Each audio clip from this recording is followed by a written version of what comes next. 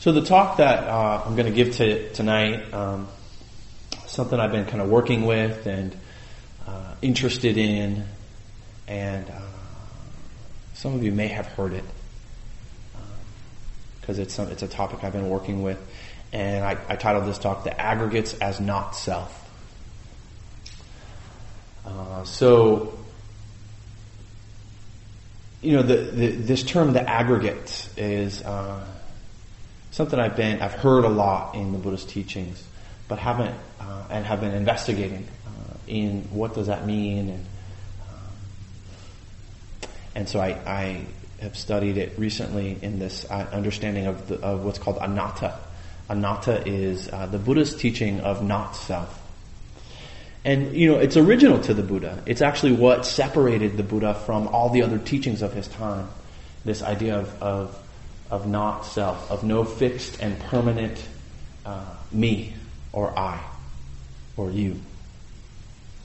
That there is really this kind of compiled,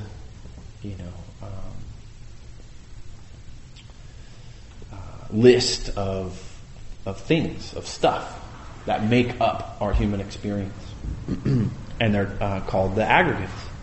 And it's one of the misunderstandings of not self is that this understanding of not self is actually one of the biggest misunderstandings of our lives.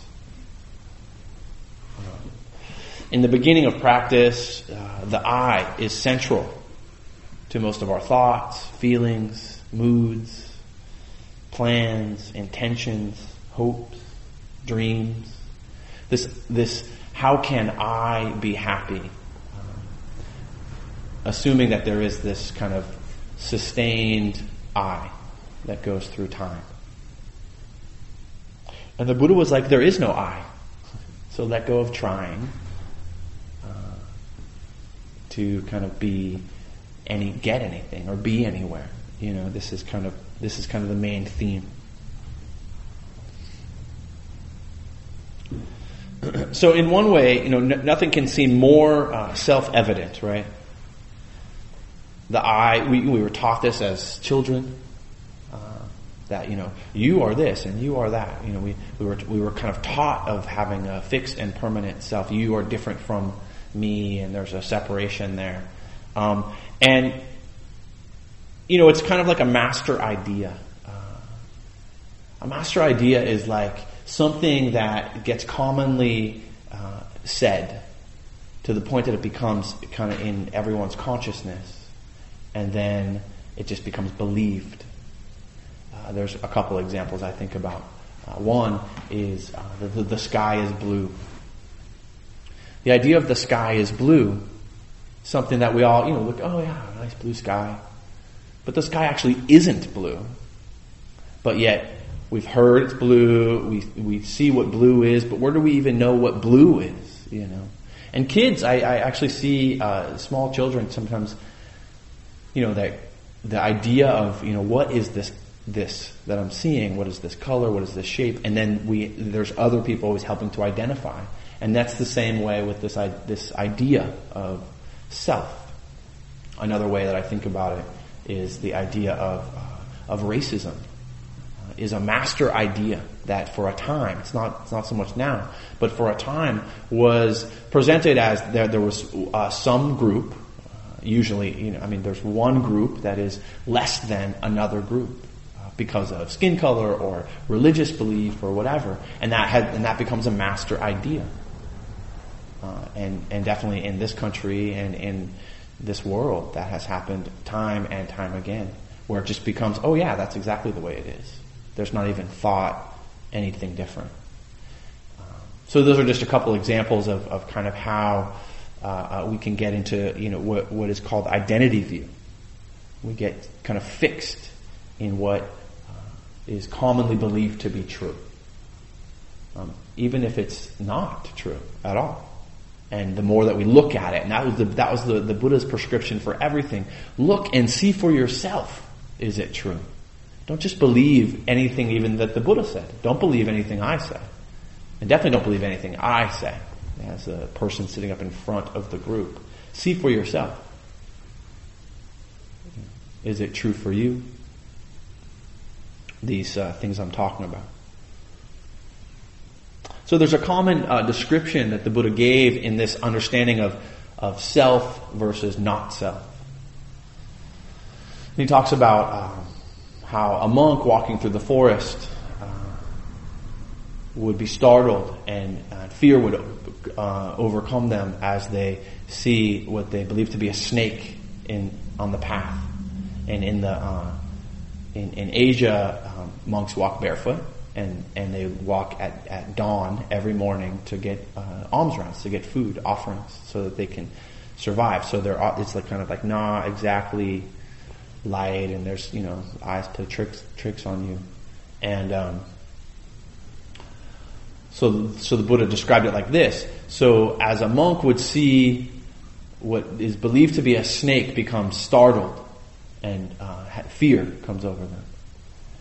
And then as they kind of look a little closer, look a little deeper into that experience, they find out it's not a snake at all. It's just a rope. But having believed it was a snake, there was fear, and there was a kind of a recoiling. And as soon as there was a realization of, oh, it's not a snake at all, it's just a rope, then there's a calm and an ease that comes over the monk, or us. So this idea of a fixed and permanent self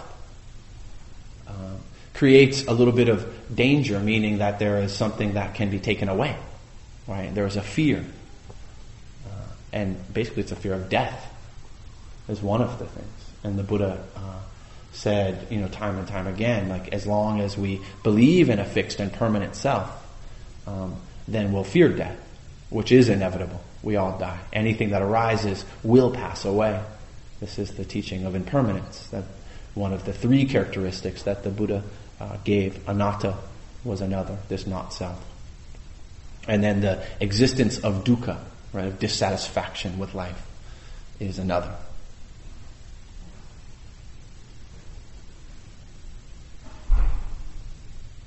So when we realize that there is no I, no fixed and permanent self, then we can relax and be more present in the moment.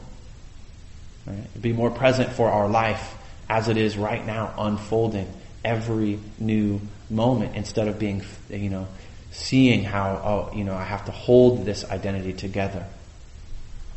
And there's tons of examples. I'll give a lot more. So one of the ways is like, thinking of the idea of identity view, like how tall are you? Like, how tall are you? And immediately I think, I'm 6 foot. And then, so what is 6 foot? This is part of the inquiry practice. What actually is 6 foot? Well, the body, right? Not thoughts, not compassion, But the body is 6 foot. Okay, so am I the body? Well, the body changes over time. Actually, I used to be 6'1". I'm getting smaller. It happens, as I saw with my grandfather. So then there's this identity with the body. I am the body. Okay, so then there's just a couple other questions like, what color are your eyes? And I think immediately, my eyes are brown. Okay, wait, so if I'm the body,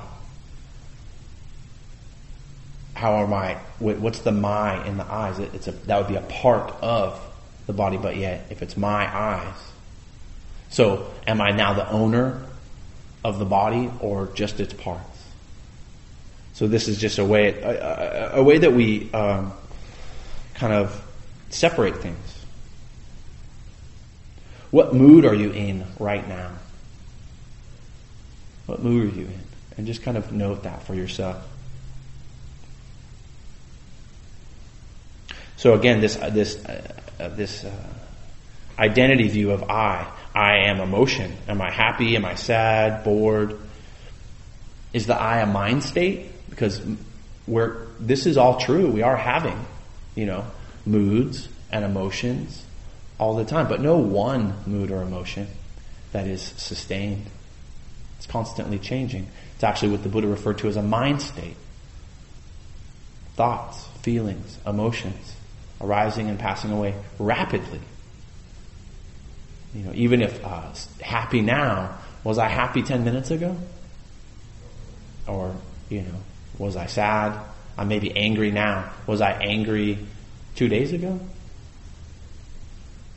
So there's this idea of we begin to see the spaces actually in between, that we're not just anger, we're not just happiness or just sadness. There actually is, it's constantly changing. So how can I be my emotions if my emotions are constantly changing, and with the idea of fixed and permanent self? So these are just examples here. So my feelings. That's the other thing. There's the mood, right? What mood am I in? And then these are my feelings. Feelings of pleasant, unpleasant, neutral. So there's the identity of my feelings. But do you not feel sad, happy, joy? Why is it just mine? It's actually a collected, we all, in this human experience. So this is again kind of pointing to the idea of identity view and how we get a fixed and permanent idea of self, me and mine. So then there's another view of the I of the observer. And sometimes in meditation we'll begin to kind of set back a little bit, where the I is that which is observing the breath, observing the feelings, observing the body sensations. Oh, so I'm the observer. There actually is sometimes in meditation practice over a period of time, there gets to be where you can begin to see the rapid arising and passing away. But then there's the sense of I that is the observer. But, neuroscientists have looked and not found any one fixed and permanent I that is the observer behind the eyes, in the head, in the brain. But yet we tend to kind of get fixed on that.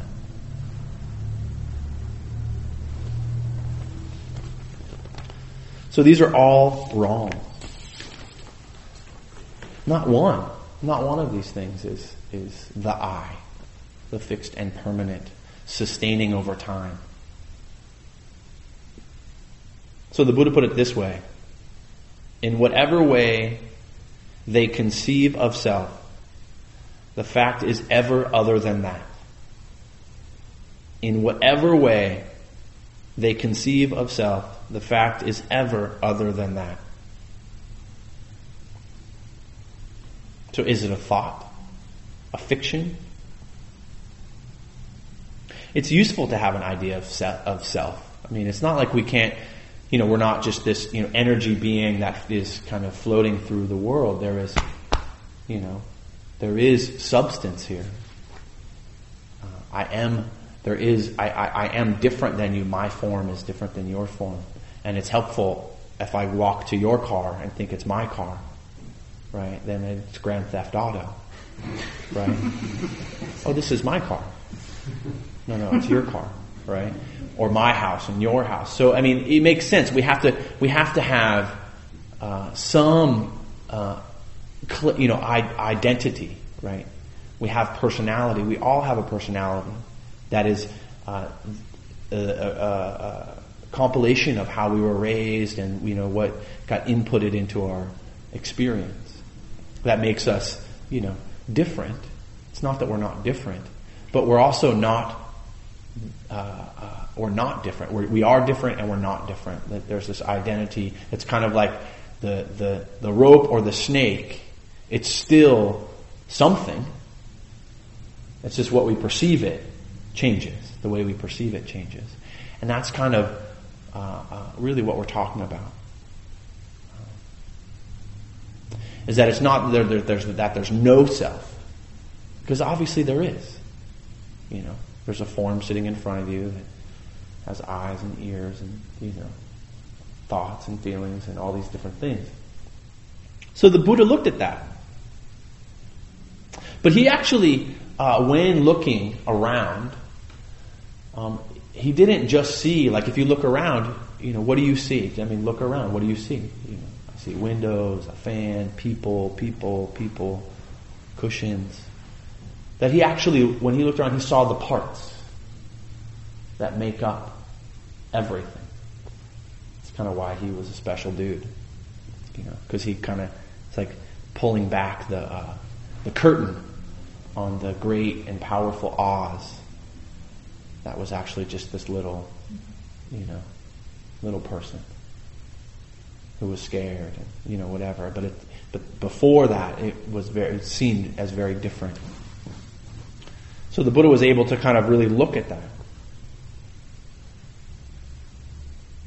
So another example that comes, or example of that the Buddha gave around this kind of not self and like seeing the parts of human experience, is an example given in the Vasuddhimagga. Right? This is kind of a later teaching that came out of some Buddhist masters after the Buddha's death.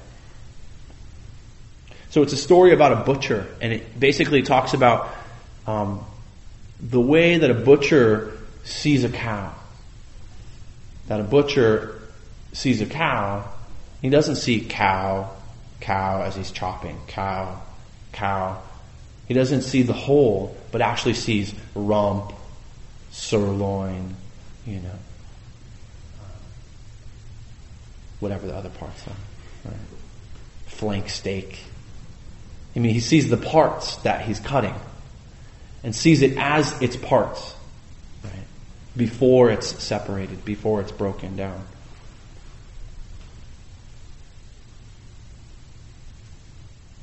So, in the same way, one who has examined the mind and body can see the parts, right? Beyond the veil of self. And this is kind of what some of the goal of this awareness. And it's really just to not take ourselves so seriously and be so locked in our identity. That's really what the teaching is.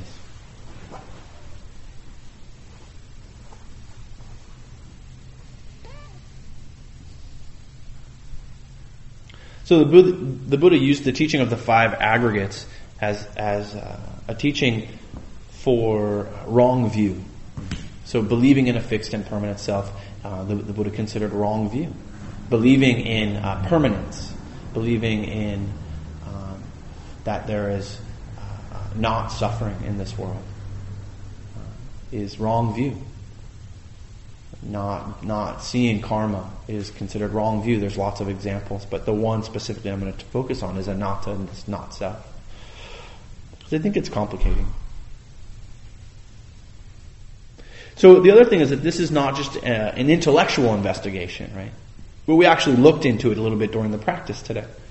I asked you to kind of look at the senses, right? How they're moving through your experience. And really, that's all that we are, is senses that are moving through an experience. Who is experiencing? Well, we'll get into that. That's an important question.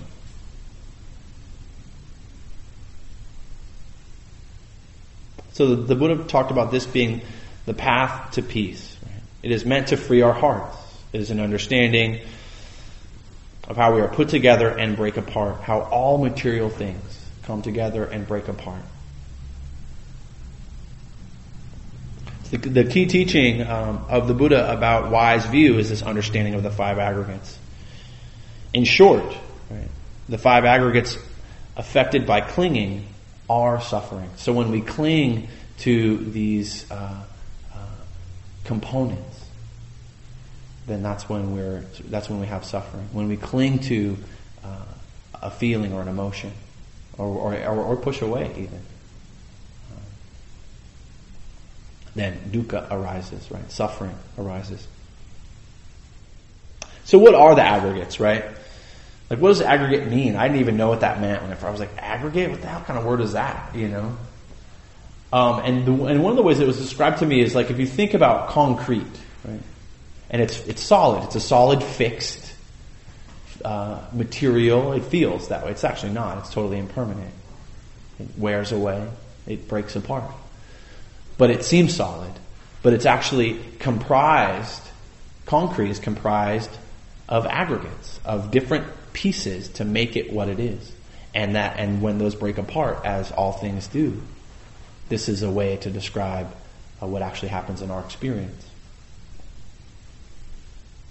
So the Pali word, right, the Buddha's language means khandas, which also just means heap or bundle. One of the ways I heard it described is 5 kinds of stuff that make up human experience. So I'm going to go through those things.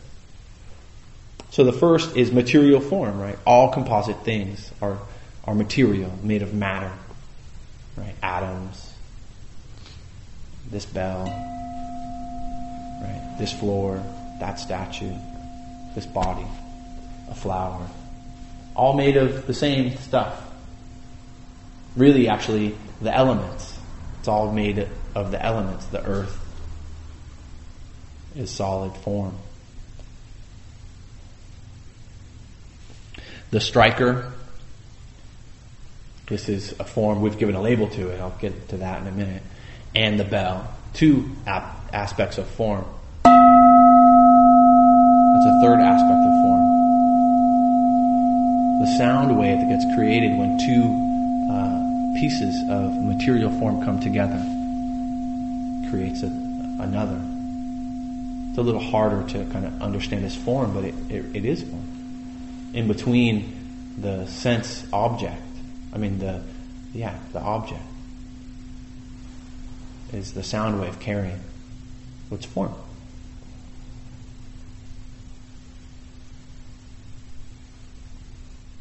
So this is the material form. This is the solid form. Everything else in our experience is mental. There's a mental form, mental phenomenon. So there's material form. Then there's feeling tone, which I kind of asked you to talk explore a little bit about. In every moment, there is an expression of pleasant, unpleasant, and neutral. In every moment of our experience. And when we begin to kind of, even just like trying to follow the breath and your mind wanders off the breath, and then there's a feeling of pleasant, unpleasant, and neutral that comes from that. Right? Or being with the breath and feeling really kind of getting into the breath, and then there's a feeling of a sense of calm or ease, pleasant experience may arise. Knee pain, unpleasant. Right? The sound of a bird, pleasant. Right? The sound of a bell ringing or a horn, unpleasant, or whatever the experience is, right? Or neutral, where there's neither pleasant or unpleasant happening. And unpleasant, or the feeling of neutral, the feeling tone of neutral, is often described as kind of boredom, being bored in the moment, or there's not anything kind of that you're pushing away as unpleasant, or there's not anything that you're grasping to as pleasant, and kind of in between is that neutrality. It's a lot of where people are just kind of the mundane, boring aspects of life. When things get to become routine, that happens a lot. Driving home, and you know the route by heart, and you just kind of space out. You ever done that? Then you get out, I get to a place and I'm like, wow, I have no memory of getting there. I have no memory of the moment-to-moment experience of getting from point A to point B. It just happened. Right? So that's a way of looking at kind of neutrality, feeling tone.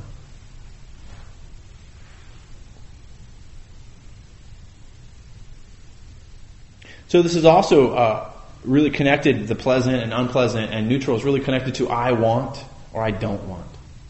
In every moment of experience, where there's a subtle feeling of I want or I don't want. That really kind of rules our life. When we either cling or we push away. And so that's why this practice can be so helpful when we can begin to see when those moments arise. And just be able to name them, label them, note them. Pleasant, unpleasant, or neutral, when there's kind of neither pleasant or unpleasant.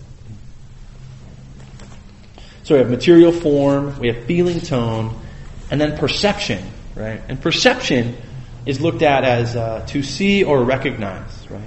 Seeing something or recognizing it, labeling it based on past experience. So seeing visually, right? Light, form, color, shape. And then we interpret based on past experience. Like I said, I pointed to this thing, and I said bell, right? But what else could that be? Bowl? Yeah. Could be hat, right? Yeah, salad bowl. Could be a monk's bowl. So it's not, it's just what we've interpreted it as. And that we do that all the time. Again, based on past experience, our perception of things. Our perception of things is when we see something and recognize it. And so there's this quality of what in Buddhist practice and really in Zen practice is called beginner's mind. Kind of trying to approach every moment with new eyes, as if you've never experienced the breath before. Oh, what's that like? Because we just go through life breathing. We breathe from the birth date to our death date. We're breathing. But when we can really focus on each breath or smell or sight or sound, then we can experience it new and become more curious of what's happening. But this is our perception, right? It's part of this collection of experience. So, and then perception. Actually, the Buddha talked about 4 ways of misperception. Right? And some of these I already spoke a little bit too. So we see permanence where there is impermanence. So we see maybe this bell as being fixed and permanent, but it's actually not. It will pass away. It will disintegrate over time. That we see lasting happiness where there is unsatisfactoriness. This is where the clinging comes in. When we have, some kind of happy experience or time in our lives, and then maybe the feeling of it going away, then there's some clinging that happens, and there's suffering because of that. So we want that to be lasting, even though, that which arises passes away. This is the Buddhist teaching.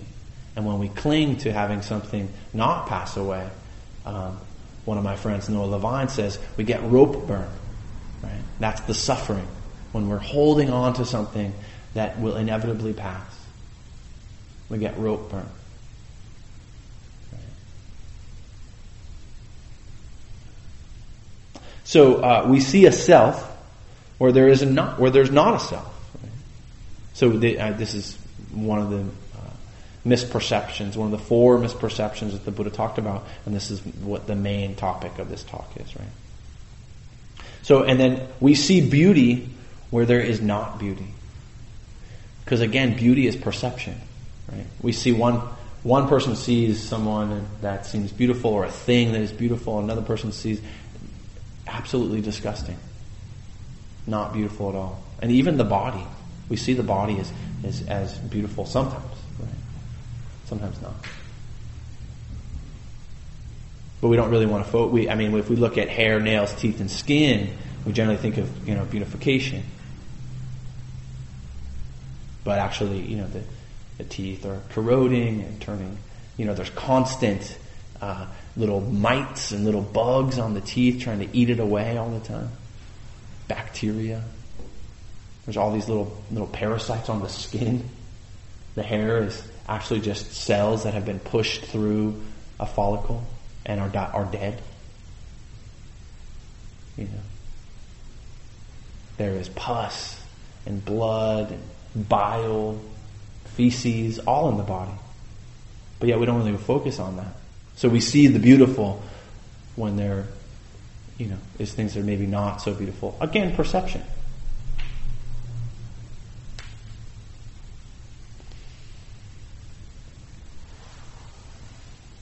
So one of the main teachings here is to not rest in the labels. This is the theme of this beginner's mind. So mental formations is another, second to last. And mental formations, it sounds kind of, mental formations, but it really just means thoughts, emotions, moods, states of mind. What the mind generates, right? Subtle qualities. And one of the ways that I've heard it described, they're all just blips in the mind, but yet we preference our thoughts so much. Oh, I really need to think this. No, you don't. You don't have to think it. It will think itself. Right? There's a popular book out there called Thoughts Without a Thinker. Like, we have thoughts, and there is no thinker. This is kind of the teachings of the Buddha. Right? But we have perception. Right? We have all these other pieces. But just to be able to see mental formations as they arise and pass away. And they're not all, bad. They're not bad. It's not bad or good. We have thoughts, we have moods, we have emotions. They arise, they pass away. Not fixed and permanent. They don't stay.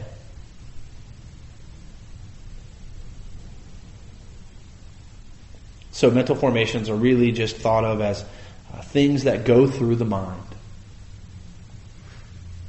So the last is consciousness. Right? And consciousness is the bare knowing of experience. The quality of knowing. It is to know at each of the sense doors, right? So it's to know when hearing. To know when you're hearing. That actually consciousness is the recognition of hearing or seeing or tasting or smelling. What we also kind of call awareness. The awareness of really is the byproduct of consciousness. And we all have consciousness.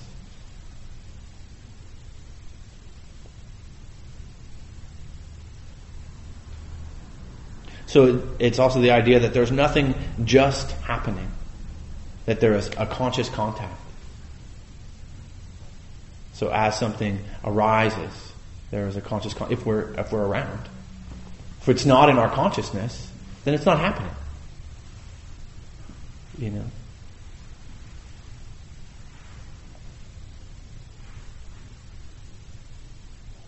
So it is both physical and known. So there has to be, form and form come together for the consciousness of sound to arise. If there is no sound, then there's no consciousness of it.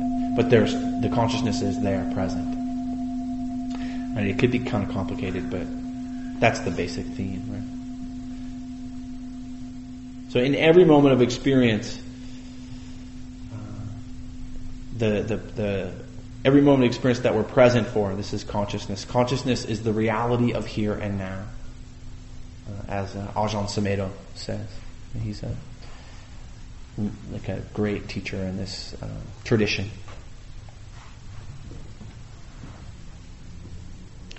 So why care about this? Why does this matter? Right? Because it's all there is. There's no other parts in our experience in this Buddhist perspective, right? In the teaching of anatta, there is no other there's nothing else there.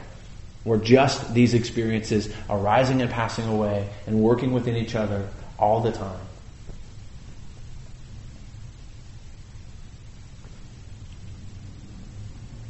But investigate it for yourself. Don't just believe me. You might not be. That's okay. The I isn't any one thing, right? Aggregates are born, they last for a time, they break away. There's a few examples I think about. One is like a car. We see a car, whatever kind of car, a Porsche or a Lamborghini, right? We have this label for it. We have a perception of it, right? But it's really it's not a car actually. It's a bunch of parts that come together to make a thing. And it lasts for a time, and then the things break down, and then there's new parts put in. This happens to our bodies too. Right? A kidney goes, and it gets replaced with another part. So is the eye the kidney?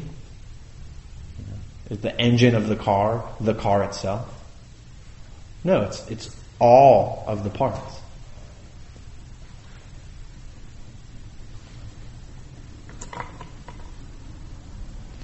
So what's this?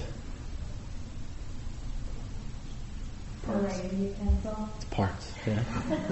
Parts. But what do we call this? What's the perception when we see it? Pen, right?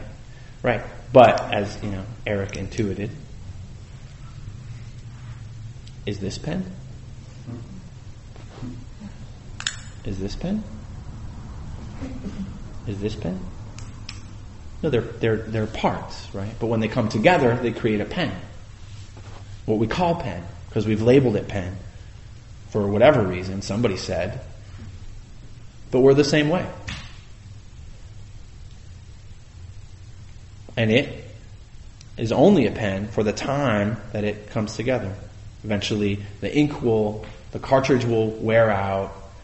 This little thing won't work anymore. It'll get thrown away, get stepped on and crushed. And then it will cease to exist. And this is true of the parts that make up human experience. We believe we are the same and enduring over time. But is this true? Is this really true? Are we the same as we were when we were 10? Or are our bodies the same?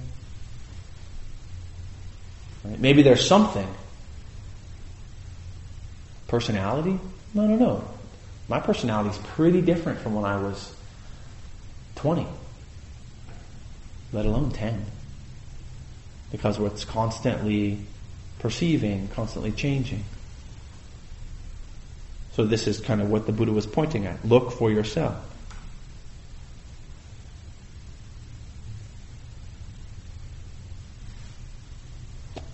What lasts?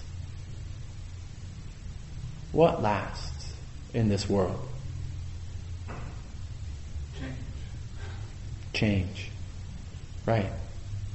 It's like the one thing. Right? And that's really kind of what the Buddha was pointing to both in the three characteristics of existence. Right? There is this dissatisfaction with suffering, with life, right?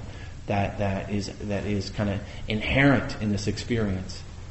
And the cause is the clinging to wanting things to not change, which they do, and wanting to have a fixed and permanent kind of identity that will last forever. I want to live forever, right? And be happy forever. I don't know if that's so true. I don't know if that's going to happen. Even within Buddhism, there's this idea of, if I study Buddhism and I meditate really hard, I'm going to be happy. And I'm going to be happy forever. Right? The Buddha had pain, physical pain, some of which you're feeling right now. Even after his enlightenment, right? Awakening. There's no guarantee of blissful happiness. That's not the goal here. It's more like seeing clearly the rapid arising and passing away and being okay with that. Being at peace with the fact that I will die. And I don't have to fear it. And I'll be sad. And I don't have to fear it. And I'll be happy. And I don't have to cling to it.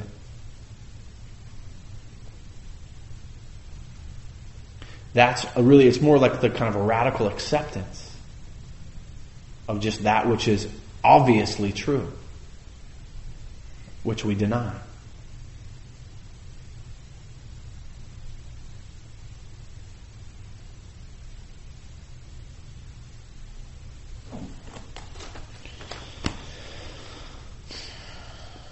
So just a couple things, and then I want to open up for some questions, but some of the assumptions of self, right? That the I is central, right? That there is a central I, a solid. That we should be able to control our experience. We have this idea that we should control our experience.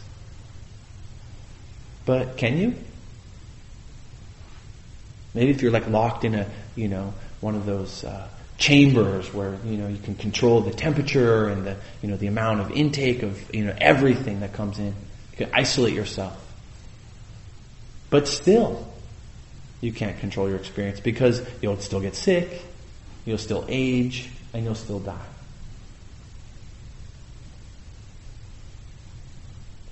I should be able to control my mind. There's this assumption, I should be able to control it. It's my mind. I should be able to control it.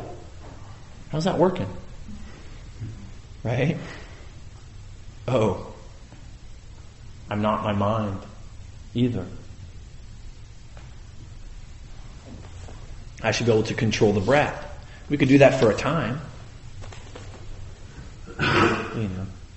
Till we pass out and then start breathing again. But we can't really control the breath either.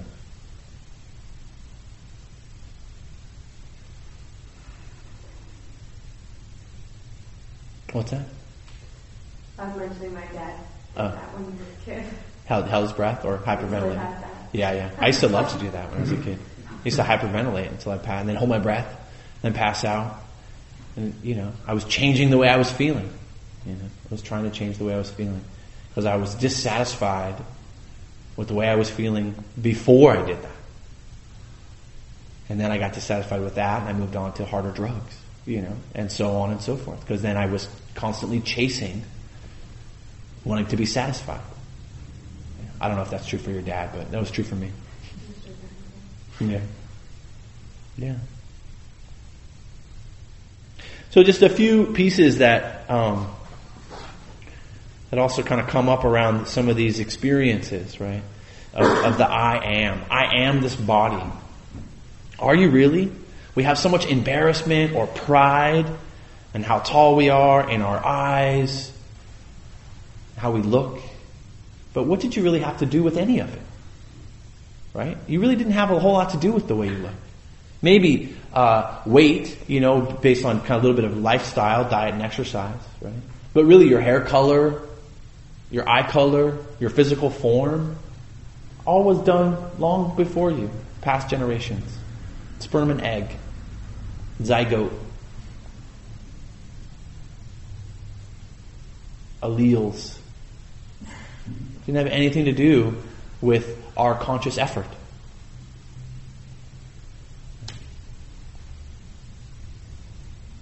Really, the body just is the way it is.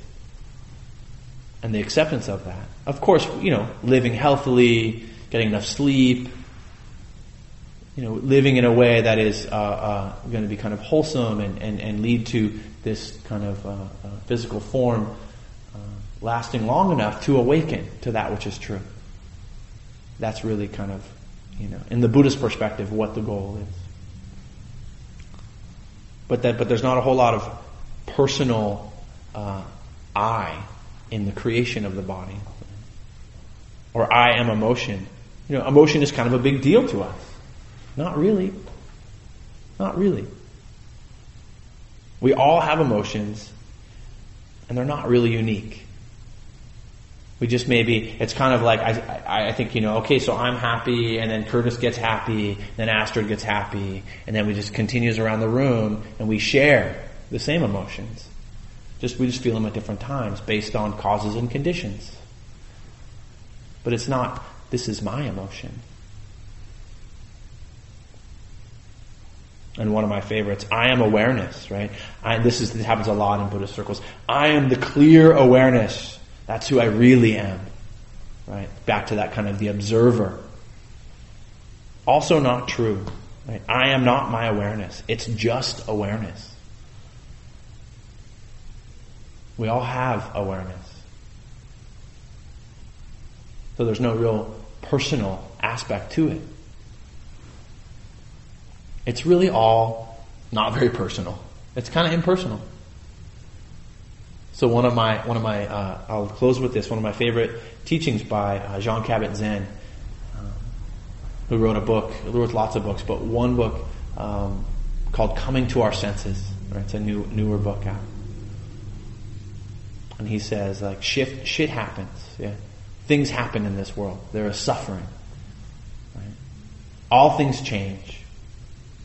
So don't take it so personal, because it's when we take it personal that we're creating more suffering. So this whole teaching is pointed to seeing that, not taking it so personal, that there is no I, me, and mine, and when we cling to wanting an I, me, and mine, we suffer. Period. Plain. That's it.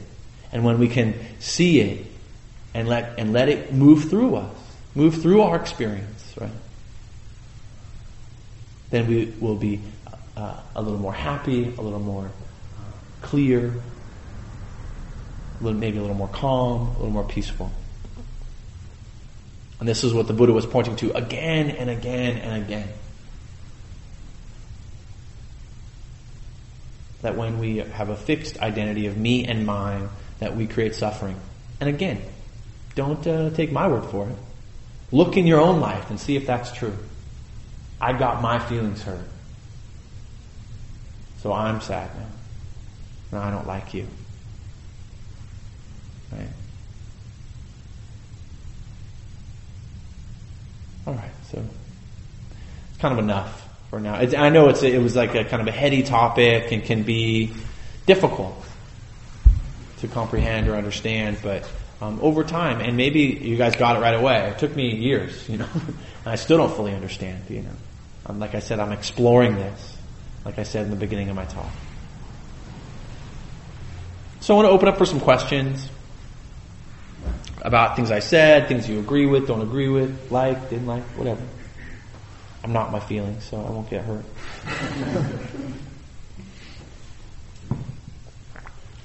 You mentioned something about, like you said, don't take it personal, Mm-hmm. and then control and emotions and all that. I mean, what's a healthy way to deal with emotions, that you can't control when it's something, when shit happens? Yeah. When something that terrible happens. Yeah. It's when you suffer a loss. Uh-huh. Like, what's a healthy way to process that? Yeah. It's hard not to take certain things so personal when it's something so painful. Yeah. Yeah. Great question. What's your name? I'm Dave. Dave. Yeah, thanks for asking it. Because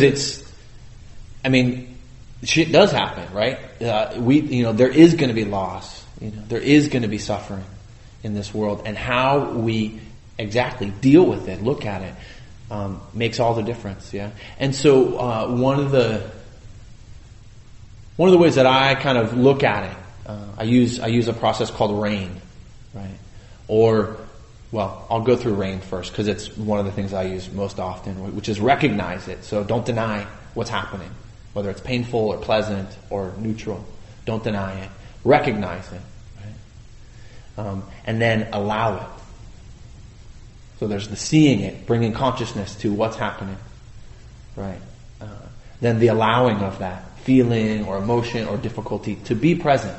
It's not going to be any other way, actually. But when we try to deny it, then it actually just makes it worse, right? To investigate, how does it feel in the body? Right? So I'm feeling anger, or I'm feeling pain, or sadness, grief. So how does that feel in the body? Right? So recognizing it, allowing it, and then investigating it. Right? And then also non-identifying. So not saying, I am this pain, I am this anger. I was told I was anger.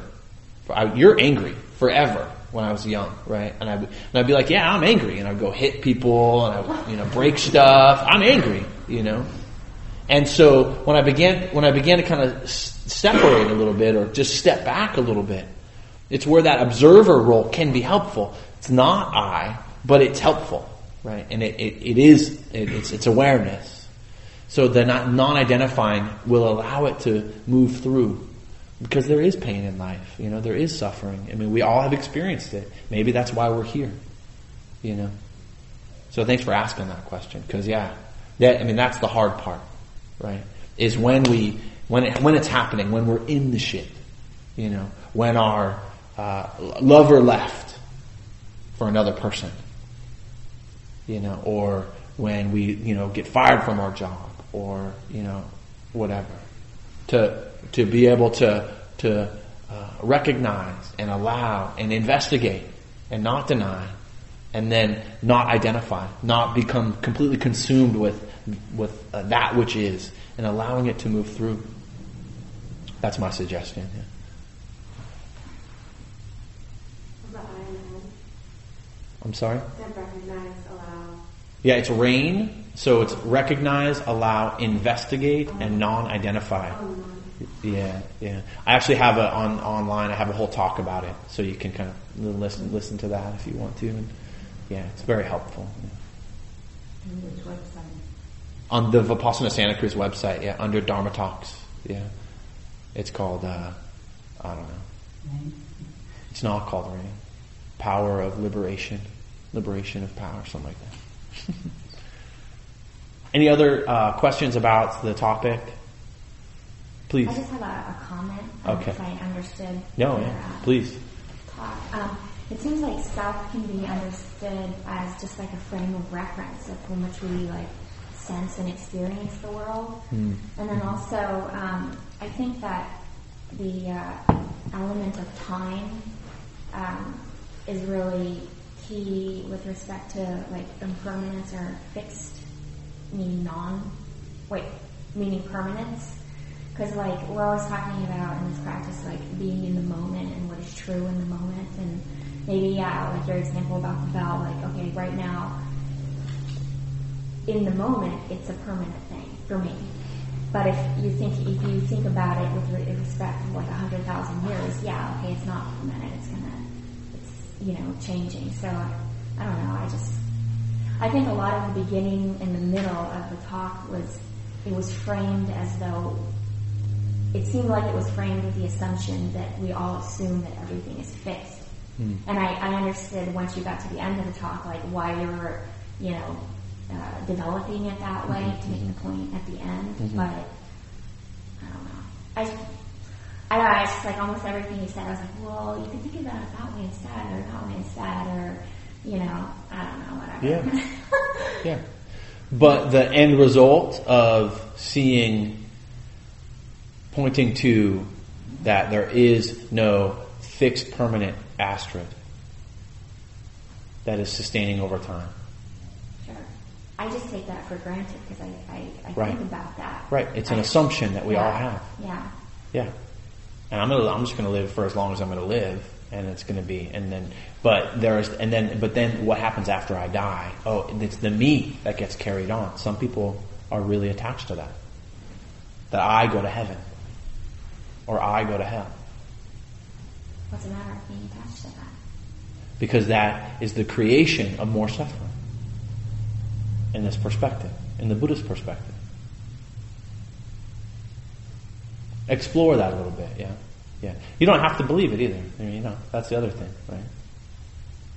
That there is no fixed and permanent you, that when the body breaks down, and the skin corrodes off the body, and the bones and the organs disintegrate into the earth, there is no anything left. Memory in future generations. The memory, and then that will kind of move forward. So memory in others. Yeah, that's a good point, actually. So the perception of you. What about the Buddha? Right. I don't know. Yeah, but it's not. But that statue that you pointed to isn't going to last forever either. But the concept. Concepts. Yeah. But the earth is gone. But there's nothing left here on this planet. Well, it's a concept within the human consciousness. Yeah. Right. Yeah, which is not we're self. gonna be extinct one day. But which is not self, right? That's the kind of the main point. Yeah. And you know what? You're totally. It's a good direction to go, right? And who is saying but? Right now, me. He is too. And why? Because it's our human nature to question and to think about things.